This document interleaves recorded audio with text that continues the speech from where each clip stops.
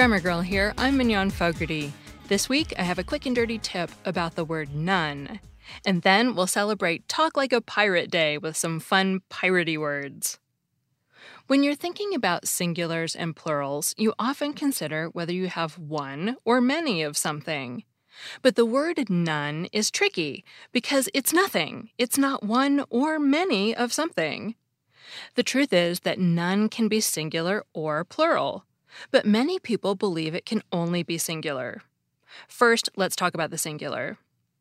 When none means roughly not one or no single one, it's followed by a singular verb.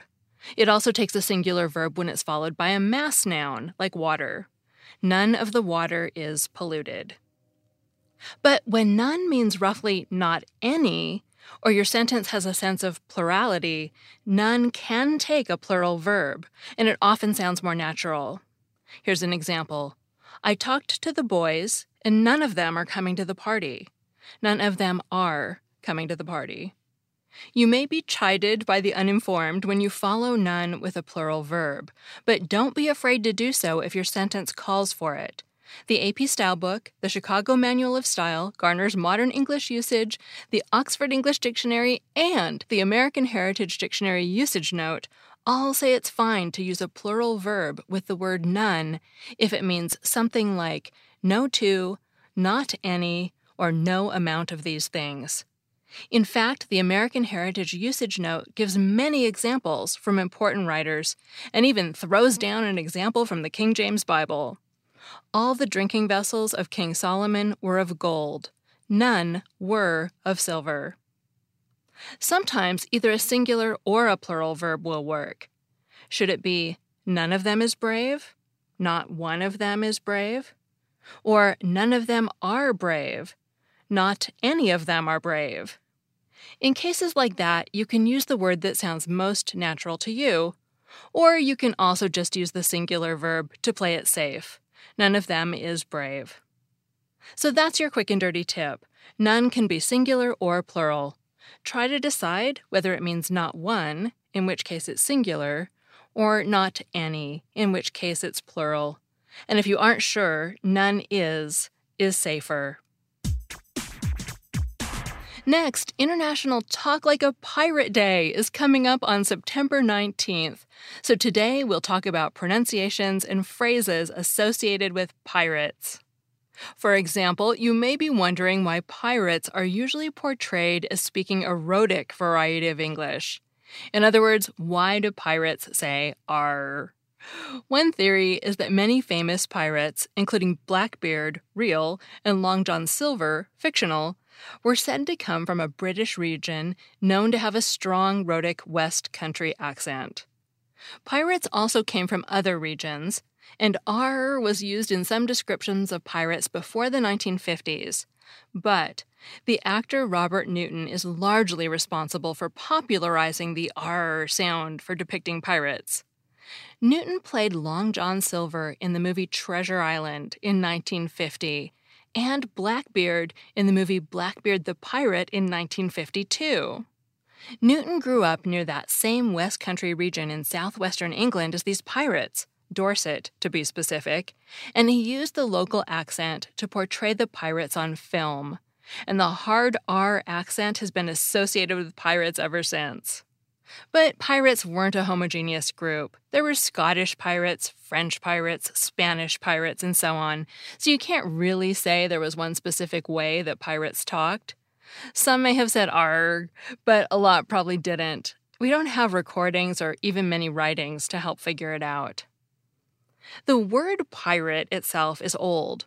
According to the Oxford English Dictionary, it's, quote, of multiple origins, partly a borrowing from French and partly a borrowing from Latin, unquote. Many languages have a similar sounding term for these sea raiders, including Spanish, Portuguese, Dutch, German, and Italian. Etymology Online traces it all the way back to the Proto-Indo-European word purya. Other long-used names for pirates include buccaneers and freebooters. Buccaneer first described pirates along the Spanish coast, and believe it or not, the word is related to barbecue. A boucan was a type of barbecue.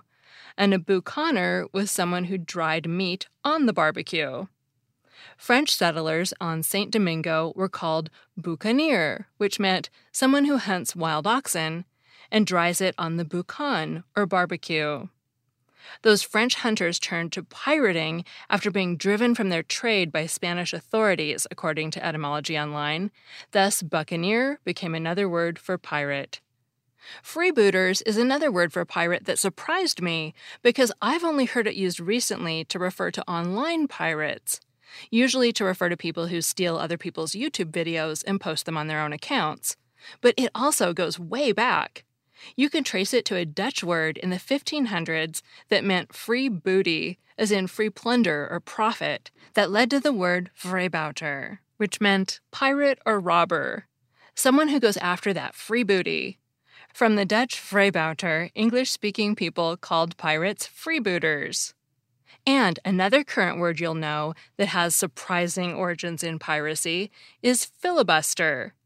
It goes back to that same Dutch word that gives us freebooter, this time coming to English via the Spanish, who called pirates in the West Indies and Central America filibustero. The French also called pirates a name from the same origin, filibuster. In English, filibuster originally referred to those same West Indies and Central American pirates, but in the 1850s and 1860s, also came to refer to outlaw adventurers from the United States, who, according to Etymology Online, tried to overthrow Central American governments. A few years later, it was used to describe a senator who tried to obstruct the normal function of the legislature.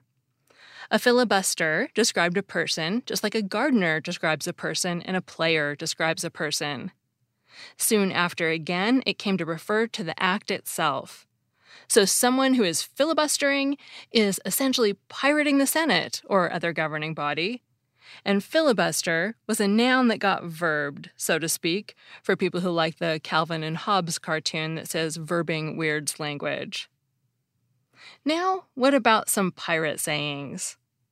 Sources say it's not known whether real-life pirates said things such as avast and shiver me timbers, but the OED does list them as nautical terms, or at least made-up nautical terms. Timber is another word for wood, and timbers can refer to the wooden ribs or frame of a ship. One old meaning of the verb shiver was to break something apart into fragments or splinters. For example, in an 1825 book by James Ferguson called Lectures on Electricity, the speaker describes how an electrical shock can break glass placed under a weight. Quote, "The glass, under such management, is generally shivered into small pieces." Unquote. So shiver me timbers would be an exclamation that means something like, well, break apart my ship. The OED editors don't seem to think pirates really said it, though. They call it a mock oath that comes from comic fiction. Avast seems more likely to have been a real nautical term. Dictionary entries don't have any caveats and say it probably comes from a worn-down Dutch word that means hold fast. So when a pirate says, "Avast, matey," he's telling you to stop or hold up. Finally, thinking about pirates got me thinking about why we say both Caribbean and Caribbean. We have the song Caribbean Queen and the movie Pirates of the Caribbean, but also the cruise ship line Royal Caribbean. The word Caribbean comes from the name of some of the people who live in the area, the Carib. That would probably imply that Caribbean is the correct pronunciation, but that's not what I'm seeing from looking at references. Dictionaries list both pronunciations as acceptable, and there are actually even more than those two. A 2010 book on pronunciation says that Caribbean is more common among British speakers and Caribbean is more common among American speakers. But my reading of the OED shows that they say Caribbean is also more common among British speakers. Regardless, it's clear that both pronunciations are common in both countries. Finally, I checked with Tobias S. Bucknell, a science fiction author I follow on Twitter who's from the region. He says that even he uses both pronunciations. For example, someone once noticed that he says he's a Caribbean-born writer, but he'll say that he flew down to the Caribbean. That someone speculated it's related to the part of speech, Caribbean for an adjective and Caribbean for the noun. But Tobias thinks it probably depends more on the melodic rhythm of the sentence. In the end, all I can say is that both pronunciations are fine. One isn't better or more right than the other. So shiver me timbers and give me an arg. I hope you enjoyed today's show. I'm Mignon Fogarty, better known as Grammar Girl. You can find all my articles and podcasts at quickanddirtytips.com. And you can get every single podcast I ever recorded that still exists, more than 600 of them, ad-free by signing up for Stitcher Premium at stitcherpremium.com/grammar. Use the code GRAMMAR for a free month, during which time you can also binge listen all the bonus episodes. That's all. Thanks for listening.